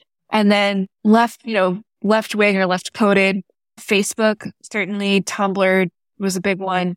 And also like the media, like mass media, and that, through the mechanisms I described. And, part of that is overlap of like some of the people writing these stories were probably like on Tumblr, or they were college kids, or they just graduated college. And it's like, shit, I need 700 words. I have 4 hours to do it. I saw some weird thing on Tumblr. Let me write about it. And the age group that absorbed, all this information or these memes from, say, Tumblr, what age group are we actually talking about here today? How old are they? I'd say like anywhere between like 24 and late 30s. I see. And so if you're like 16 now and you're looking at these people who are 24 to late 30s, and you're thinking maybe they're not cool or my generation's going to be different than them, what are those Zoomers thinking? I think there's definitely a lot of Zoom, and I don't have statistics on this or anything, but just from my observation, there's a lot of Zoomers that still sort of have this millennial mindset, but also like just as many who are sort of like more moderate, like critiquing like the excesses. And by moderate, I don't mean like politically moderate. This has been like hard for me to describe, but like they might be leftists, but they don't, they're not, their disposition isn't the millennial disposition. I think there's also a lot of Zoomers who are kind of contrarian, just sort of contrarian for the sake of being contrarian, as so many Zoomers or want to, or young people rather want to be. Another subset I'd say are like sort of accelerationists. Like they kind of don't really believe anything. They're just sort of like, they're probably more in that contrarian group, kind of like provocative for the sake of it. And then there's the actual like right wingers. So there's a range of beliefs, but I don't think very much of it is going to look very similar to millennials, just because young people never want to be like the older people. Yeah. But, you could have a model that the pendulum swings to a certain point and then it starts to swing back. Or it could be, things have shifted in a particular direction. The younger group is going to shift even further. And I'm too clueless to know which of those two applies here, but maybe you have an opinion. I don't think that it's, I think we've hit a wall. And people like one thing that really, and I don't know if I'm taking us too far afield here, but like one thing that really bothers me is like when people say like, oh, well, like if we've reached peak transgender, well, like the next thing's going to be like transracialism. Well, to me, that's like the dumbest thing I've ever heard. Like that's just not going to happen, because we like, if anything, we've been transracialist, for the whole entirety of our country's history. Like we have this huge like tradition of people pretending to be Native American or pretending to be Italian or pretending to be Irish. Like there's just like transracialism, I feel like has like totally different like antecedents, and that's not the next logical step, right? Like the next logical step is a lot of people when had irreversible body modifications, and now they're realizing, oh, shit, it was irreversible. And I think the Overton window is shifted in such a way where it's always going to be okay and permissible and acceptable to be transgender, but we're going to be more prudent about like medical transition. And I think that's sort of like where like, it's not going to be like, oh, great. Well, it's not cool to get sexual reassignment surgery anymore. So people are just going to be Korean. You know what I mean? It's like ridiculous. Yeah, I don't have any good feel, but I agree with you that transracialism doesn't seem like the obvious next thing. People are like serious about this, right? Like they really mean it. They're like, well, that, or like people are going to like identify as animals very seriously. Like, it's just like, what the hell are you talking about? Like, it's absurd.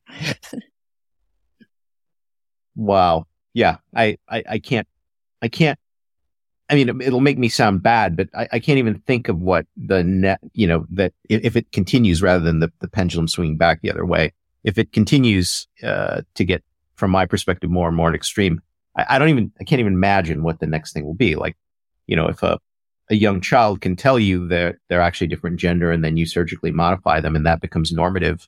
I don't know what the next thing is beyond that, just, I can't imagine it. I guess it's a lack of imagination on my own part. I mean, it's interesting. I don't think like we've seen a lot of different body mod trends, in both of us in our lifetime. And they always get sort of like reversed, right? Like people, and people dissolve their filler, they get their breast implants removed. Remember, like for like a moment there, like everyone had tattoos or like were gauges in their ears or like weird piercings. A lot of that, like a lot of people are getting those things like reversed to, whatever extent possible. What I think would be next is like, instead of thinking like, well, what body mods come next? I think it'd be more like along the lines of like people just sort of becoming totally sedate and living completely online, not necessarily in like, Mark Zuckerberg's metaverse, but like the lion's share of their interactions with other people just being like completely virtual, like that has accelerated. I agree with that take. Coming back to incels, I remember when Joe Rogan was not so big, when he was just kind of starting out, he used to do ads from a company called Fleshlight. Do you know what a Fleshlight? Oh yeah, yeah.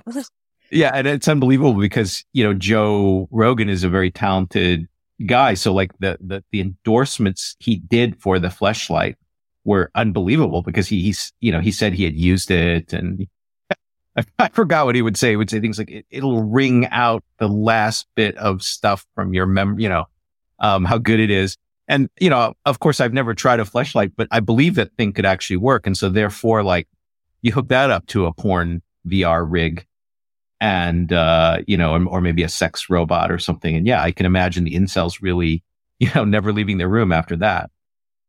It's so interesting because like people have been imagining that forever, right? And there's some people who have even like, I don't remember if it was, Ray Kurzweil, or if I'm pronouncing his name correctly, or Mackenzie Wark, who was like, sex would be better if like we just disposed of our bodies completely and like did it virtually.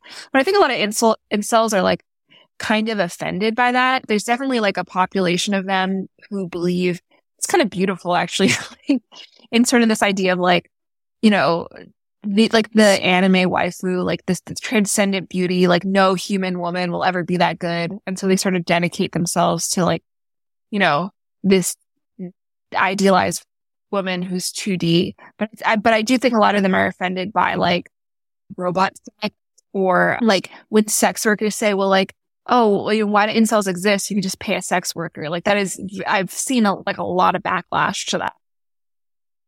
Yeah, I think my comment about the Fleshlight and virtual sex machines, being the next extension of porn. It's not really based on the thinking of like highly conceptual or intellectual kind of incel type people. It's more just like literally the male sex drive. Like if you could find a way to alleviate your desire, like, when you're an 18-year-old guy, like I can't even believe I was able to graduate from college because, like every 3 seconds or something when you're that age, if you're a high testosterone guy, you're just thinking about sex, right? So just being able to alleviate that through some kind of machine, and with like porn, like streaming 3D porn, streaming over your VR rig, and then some fleshlight thing working. I can't believe, I think it's mostly just like normative shame that, you're just embarrassed to admit that you would do something like that or buy something like that. But once the dam breaks, I just think, men being such animals, like there's no stopping that technology from becoming widespread. I mean, you have these like Tengu eggs for like disposable fleshlights. You have fleshlights. Why are the dam is sort of broken already? Like guys will look at porn, but there has to be some sort of like mental leap with like sex toys that I think like men must. I mean, I don't know. I don't actually know any statistics about this, nor have I discussed it with anyone. I don't know where this is coming from, but well, just to clarify my point, I'm not saying that men would prefer that kind of machinery. Not even like prefer, but like there isn't sort of. I mean, I guess there's this epidemic of people watching a lot of porn. So maybe you do have a point. Yeah, I mean, what do you think they're doing while they're watching? Well, of course, right? Of course. It's just a technology question of whether like the basic equipment, like the basic old fashioned way of doing it, is better than the what the technology can provide. Right? Is the minimum viable, to use some Silicon Valley speak for you, the MVP, the minimum viable product, is it out there yet? And has the customer overcome the social convention against buying the MVP? I mean, I think that's kind of where we are. Yeah, I mean, what do you think is stopping? I think vibrators for women are probably much more widespread than fleshlights, right? Yeah, I mean, but what do you think causes it? Like, why don't more men have like sex dolls or like artificial vaginas or whatever? So I think the vibrator question is a good example of sex positivity taking over, because I'm old enough to remember that a woman would be mortified if he knew that she had a vibrator. I mean, so am I. That's like, it's very recent. Like in my adulthood, that was still the case. Right. But now, well, yeah, maybe still it's not even cool to have one, but at least a lot of the. Right. Like it's totally like, it's destigmatized for sure. Like I think it's less embarrassing. Right. Now for men, like why isn't like more like high tech gear selling, for men? I mean, maybe it's just the basic equipment of like just having like on demand crazy porn at all times coming off your phone or laptop, and just using your basic equipment to do it is good enough. And how much better is it to use the fleshlight, despite what Joe Rogan said in his endorsements? I think maybe that's it. Now, having an actual robot that looks like a woman, that's uncanny valley type stuff. Because imagine your friends come over and there's this rubber woman sitting on your bed. Like, I think that would just, it's so far against the social convention and the amount of. Well, even more than that, like more than social convention, it's like that's its own sort of orientation at a certain point. Say, I didn't quite understand that. Say that again. It's like like you have to have like sustained attraction to like a woman-shaped silicone. Like like the thing with a fleshlight is like you close your eyes and imagine or like watch porn, but like you're not like you have to be focused on the doll. Yeah, no, that's right.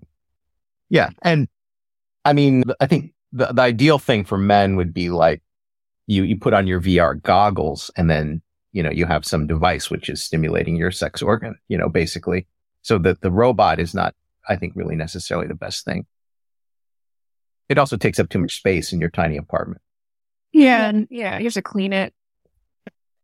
Yes, exactly. Okay. So we're about 90 minutes in, so I don't want to take up too much of your time. Let me run through a few things quickly and just get your thoughts on them, and then we can, bring it to a close. Now, you're on Twitter a fair amount, and I think you already remarked that journalists kind of live on Twitter. Maybe journalists are addicted to Twitter. I think Elon has some plans for, and this was just in the news recently, like maybe making Twitter the primary source of news, like replacing old media. What do you think about that?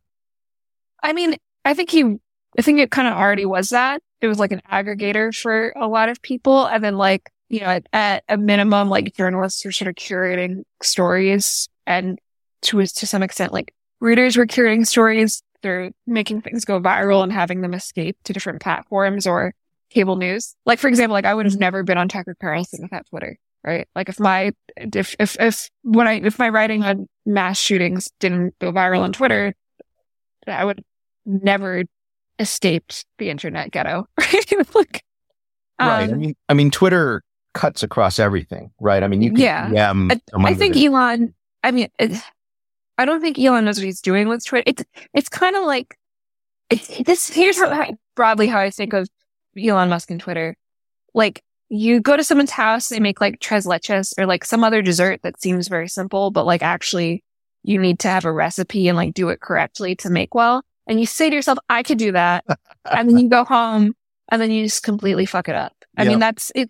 Like I think he's killing Twitter, and there's just no, he just doesn't understand how the site works. I don't know what will replace it or if we'll get a replacement ASAP. I have no faith in any of these, proposed replacements. What specifically is he doing wrong that's killing Twitter? I mean, first of all, it's just like broken, like just on a just very basic level, like features are broken, and the site never was perfect, but it's worse now. So that's probably because of his downsizing. Right. Like throttling Substack, huge mistake. Because people make their livelihoods on that, and they will, if you have people who are really paying their bills off of Substack, they will go to the ends of the earth to make that work. They'll become Twitch streamers, they'll go on TikTok, they will Blue Sky into being clear. I mean, the blue check thing I actually think is very significant. As much as people complained about it, that hierarchy gave structure to the site. And I mean, like socially, I think it was weirdly very healthy to have the us versus them, right? Because it helps create these little, communities of blue checks, communities of people who aren't blue checks. And, there's just a laundry list of things he's been doing wrong. And I also think he's been very petty, right? It's just a recipe for disaster, and it's already been disastrous. I think, I think if journalists, leave Twitter, that. Also, here's another thing, like the anti-journalist sentiment. That's great, kayfabe. I also don't know if I'm pronouncing that correctly, but kayfabe. But I love it that you know what kayfabe is. Not being a pro wrestling fan, I bet.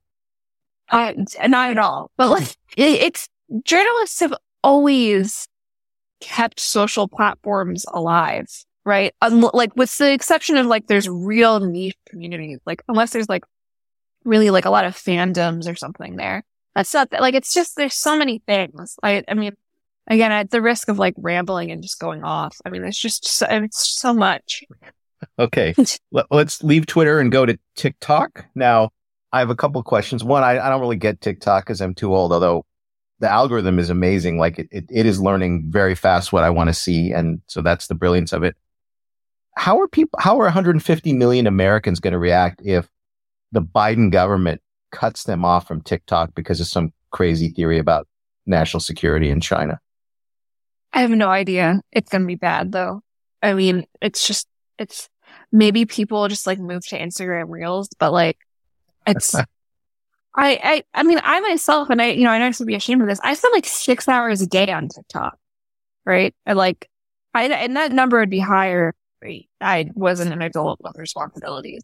And also like, am I on TikTok that often because I write about it, or like, am I trying to like monetize the way I sedate myself? You know what I mean? Like my story is not unique, a lot of people, like, I have no idea what I even personally would do. But you're consuming TikTok. You're not you don't have a big TikTok presence, do you? No, I don't. But I think like people who are making money off of TikTok, I think will be very upset, and that'll be a problem. But I think also people who are consuming, it's like, what would we do if like, at the height of, like, if we got rid of Netflix, or we are at the height of television, we're just like, cable's done, like, exactly. But I got to ask you, because I'm so clueless about TikTok. Like when I'm on it, most of the stuff it's giving me is very short, each video. Like when you're on for 6 hours, is it like in like 10-second segments, or? Is there more long form Um, content that you're consuming? it goes up to 3 minutes, but yeah, I mean, it's like hours and hours of 15-second to 1 minute videos. Okay, that's awesome. Well, I got to tell you, those, it's so funny because, I'm Asian American, so I'm super sensitive to all the racism against Asians and stuff. And it's like, there's so much stuff about Asians can't invent stuff. Chinese people are not creative. And I'm like, my God, this fucking TikTok thing, like, is like enslaving, like 150 million minds with its AI algorithms, right? Like, well, who invented that? Yeah, and I mean, like the whole way. There's a great book. I'm reading the journalist thing because the guy who wrote it is just fantastic, and I'm sad I forgot his name, but it's called the TikTok boom. And like TikTok is like a bunch of other apps that got acquired and turned into like a monster app. I mean, it was just like genius, any way you slice it. Well, yeah, the parent company ByteDance is very experienced and yada yada. I could go on, but as someone who knows a little bit about ML and AI, I can see what they're doing. Like they're basically, it is sensing what, like, well, it's like kind of more complicated than A/B testing, but it's like, do you like the girls with the big boobs or do you like this or that? And it's figuring that out very fast from you. It's almost. I mean, I totally buy though that there's a lot of surveillance going on. Here's a great example. I went through a phase where I was just like really, I went on a trip to the Middle East. I came back. I got a phone specifically for this trip, right? So there was no sort of contamination. This is like the interesting part. But I came back really kind of like interested in Islamic art. I bought a copy of the Quran, right? I talked about it a lot. I didn't necessarily like Google it though, right? When my TikTok is still stuck in the Islamic world. On a new phone that wasn't with me. Interesting. But same account, right? Same TikTok account. No, I made a new account on a different phone. Like I'd still like, I'm so curious how it like, knew. Yeah. Another interesting thing is like these tarot card readings that are very popular. Anything like any social problems I talk about in my text messages, like get reflected in like the psychic readings that come up on my For You page. Like they've got to be auditing all sorts of stuff. Like I even if you don't create content, you might have accepted that it has access to your microphone. And so it might learn a few things about what you discuss with your husband. Yeah. Yeah, no, I mean, it's definitely, I don't know if there's like a keylogger, it can see what I'm typing. Like, I don't know what it can see, but I actually don't mind it because like, it's great. Now I'm learning more. Well, it's aggressive, but I think internet platforms are aggressive about these things. And, the main question getting into like the more geopolitical stuff is like, oh, is that data leaking to the Chinese Communist Party? And are they going to suddenly take over American youth using this app? No, probably not. But, of course, the company's trying to just monetize itself as best it can. Right. Like how much money could people make? Like forget, geopolitical concerns. Like what about like corporations have something to sell? Well, yeah, but that's the internet, right? That's what it's evolved into. By the way, I this is a whole different theme that is in your writing and discussions that I guess we don't have time to fully go into, but I think you have a sense of the damage that technology and maybe specifically the internet is doing to people. And I think I heard you discussing with someone else, like, oh, could it have evolved differently? Like, or is it just this technology is so powerful and it's bound to like bring us to these social ills? But, the thing is in China, they don't let the kids use TikTok. The government is actually controlling for quote, the good of the people, like the amount of porn that people can watch and the amount of time you can spend video gaming and stuff. So that's another model where, whether you like it or not, it is definitely a different model. And the government is willing to take positions to limit the harm that new technologies can do to its people. I wish we did that. Yeah, exactly. It's usually portrayed in the West as like, oh, Chinese people have no freedom. It's a totalitarian government, et cetera. But a lot of the decisions they're making have nothing to do with politics. They have to do with like, hey, it's damaging for for young kids to be playing video games 6 hours a day. We're just not going to allow it to happen. And it's nothing to do with political issues. So, right. I mean, we have a real allergy to boundaries, I think. Like I'm considered to be a reactionary because I like this. I mean, this was the thing that kicked it off.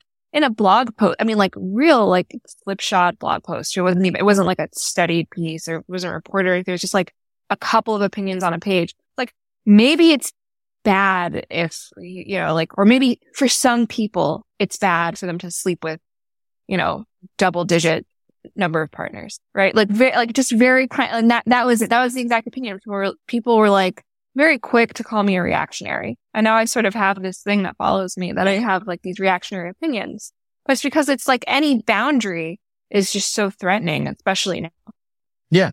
Well, that harkens back to this debate that I lived through in graduate school where, there were some feminists who were not as, quote, sex positive because they just felt like, probably because they themselves felt that their own, psyche wasn't strong enough to sleep with 30 guys or something, right. And they just felt like, well, for me, that wouldn't be good. So there must be other women like me for whom that's not so good. And even though I'm actually one of the intellectual leaders of feminism, I will argue against it because it's actually my opinion. But today, you're not allowed to state that opinion. I mean, I think it's changing, but like 2-3 years ago, I mean, absolutely. I think a lot of people are saying it, and a lot of people, in all different political perspectives. But I mean, you don't even have to say like, like the percentage of women who would be damaged by having 50 partners is higher than the percentage of men who had 50 partners. You don't have to say that there's a gender difference. You can just say for some people, it just doesn't work. It's not good for them to have so many partners, right? And it's a gender neutral statement. But I think you're not allowed to say that because it's not sex positive these days. Yeah, I mean, I think my only amendment to you very recently could start saying it. Yeah, that's part of your prediction, right? That it's going to be. Yeah. All right, next topic, because I don't want to keep you too long. Adderall. I was amazed by this because Adderall is basically just speed, right? Or speed mixed with other stuff. And like, I think you said like all journalists or all professional class people of a certain age, or not all, but many are like taking Adderall all the time. A lot of people are, yeah. That's amazing to me. There was like the increase in like Adderall prescriptions among like yuppie women was like, I don't remember the exact, I mean, it's over like 100%. Now, when they go to the doc, are they saying, "Hey, doc, I have ADHD. Give me an Adderall prescription," or what do they say? No, they go to like pill mills, and I mean, it was just so easy with telemedicine. But now there's a shortage, so if you better like Ritalin, you know what I mean? They're not able to get enough of it from China or something. Okay, but you call the pill mill and you're like, I don't feel very good. I need an Adderall prescription. They know it. They know it's up, and like.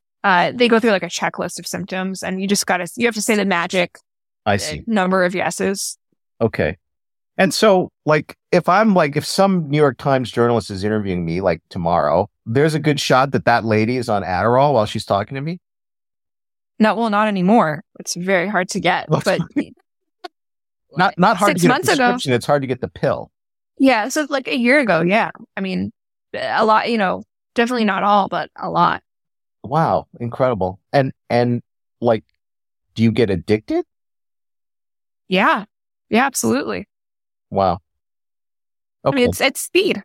Yeah. I mean, like when I was growing up, this stuff was like a big no-no. Like, only like serious drug people would be taking this kind of stuff like speed. But then like you learn like in World War II, they were like giving this out like candy to the soldiers, right? For going to battle and stuff like that. So we have a long history with these drugs, but I just happen to be in a generation where there wasn't that, as far as I know, there wasn't that much speed use. Yeah. I think it ebbs and flows. Sometimes we're in a downer period. Sometimes we're in an upper period. Yeah. It's kind of weird that there's an actual shortage of the actual chemicals. I mean, you'd think they could fix that supply chain problem. But okay. Next topic, AI, GPT. What is the average person who makes a living writing, journalist, Substack person?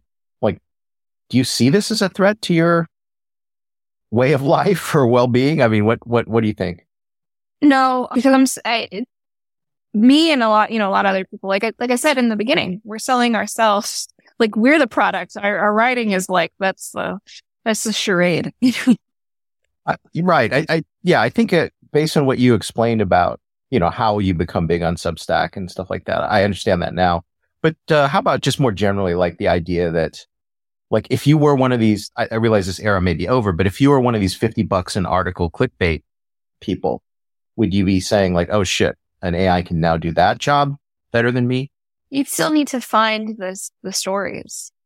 Right. I don't think we're there yet. I mean, we'll get there soon, but we're not there. We're not there yet. Okay. I don't even really think that, like, for advertising, I mean, you know who really is out of luck? Like anything that's very formulaic, and the community managers. Like there's a job where you basically just respond to people on social with like copy and pasted stuff, and that was very difficult because people, people ask questions in weird ways, and it's hard to know like the exact way to tweak it. Mm-hmm. That's something like GPT-4 could, we don't need to pay like 23-year-olds $30,000 a year to tweet for us anymore. By the way, you did say during that era when people were writing $50 a pop clickbait pieces that to make a living, people had to be like a human writing mill. And I think just assist them once they picked out the topic in generating the text, GPT would probably be extremely useful. For like listicles and stuff, yeah. I mean, that's probably right. Or like fashion articles. But for these sort of like hot topic current events one, it might be a little bit more difficult. Because the other thing is like someone has to sort of start, like pick the next current thing, right? Yeah. That's part of it. So among the people, your colleagues or peers that are writers, how many of them do you think are regularly using GPT on a day-to-day basis? I think some of them, if you do like more formulaic types of writing, I don't think many of them who do like hot take or definitely not like confessional writing use it. I mean, the other thing you have to consider is like how many people are reading these articles. A lot of people are just sort of, a lot of it's word vomit. Yeah. I mean, to me, I don't know if I should blame this on the human writers or bots, but the news feed that I get, if I'm not careful and I click on something and I start reading, eventually I'll realize like either this was written by a bad robot or a human that's just really terrible at writing. Like I can't believe this stuff is like published. Like it's like they're not even there's some actual news there and they're trying to summarize it, but they're not even really summarizing it in a coherent way. And there are lots of mistakes, like even like paragraph breaks are in the wrong place, or maybe not that bad. But anyway, I'm like, geez, this text feed is just really bad right now. I don't know if you've noticed anything like that. Oh, it's awful. It's the worst. Is that because the people writing these things suck, or is it that they're using bad robots to write this stuff? I can't quite figure that out. It depends on what it is, but a lot of people's writing just like doesn't get edited. There's like very few publications where I feel like supported as a writer. And I won't say which ones, so nobody can figure out it's not them by. Got it. I got it. Although I think GPT could probably edit these things pretty well. Like they could definitely improve. If I just fed that as a prompt and said, improve this, they would get something better. So they should. I don't know. It's so funny you should mention this because I used it today for the first time for a piece. I wrote, supposed to file a 1,300 word article and ended up 4,000 words. And I was like, I paid for Chat GPT Plus. And I was like, and I was like, make this shorter. And I didn't like what I got out. I tried a couple of different times, a couple of different prompts, and it just I didn't love it. But I don't know. That might be a problem with my writing. Interesting. Yeah, it's going to improve. It's still got a ways to go to make everybody happy. But the latest startup that I just founded is working with large language models. And believe me, there is magic coming. It's going to touch almost every person, like even a few years within the next couple of years. So like your customer service and your okay, that's another one. Like customers, I can imagine a potential universe where the customer and the customer service agent are both AI. Absolutely. Yeah, you're gonna have like tell your bot to go like sort this out. Like I got overcharged, go get my $20 back. And then it'll be bot versus bot. Definitely that day is coming. Okay, last question, and I really thank you for your time, and it's been phenomenal talking to you. What is stuff a Gen X guy just cannot get about younger people like millennials and Zoomers today. Like when you look at me, when you look at me, you're like, hey, I'm going to talk to this old Gen X guy. Like, I'm pretty damn sure these are the things he's just not going to completely grok. Like, what are those things? I don't know, because that's an interesting thing about the internet. Is that there are people in your age group who are like, also, very like, maybe they're not digital natives, but they're very digitally savvy and they are very online. So it's like, I think it's sort of a mistake to assume that like you might not understand something because of your age. That's a good answer. Because I would say, I am pretty online, and most of the terminology you use, I understand. I guess maybe the right way to say it is that it's quite likely that my sensibilities are different, though, having grown up in a different era. So maybe that I wouldn't be able to understand that's it. True. But think about it. Like a lot of the big like bloggers and content creators are in your age bracket. Yeah, I mean, the guys, I don't know if I guess they're maybe big for people in your age group too. But yeah, I mean, like the Tyler Cowens and I don't know who I should mention, but yeah, I mean, a lot of them are older for sure. Yeah. And across the board, Nina Power, Mary Harrington, those are two, writers who I really admire and who a lot of other women admire. I mean, they're not super mainstream, but they're in their 40s. And yeah, I think Curtis Yarvin is the elephant in the room. He's also his late 40s. I mean, so yeah, I think that your generation is kind of the architect in a lot of ways of people say, poor forgotten Gen X, but you guys had a lot of big contributions. Yeah, it's interesting that you say that. I mean, yeah, I mean, I wasn't singling out Gen X. It's just that I am Gen X. So that's why I was mentioning. Yeah. But yeah, I mean, I think I have high school aged kids, and I remember when I was in high school, I was like, hey man, I'm pretty cool. I understand stuff. I understand what it's like to be 17. There's never going to be a generation gap between me and my kid. But now that I'm older, I realize, yeah, seems to be some generation gap, because my, there definitely seem to be things that like my kids consider like natural law of life that are incomprehensible to me. So somehow it happened. Somehow it happens in every generation.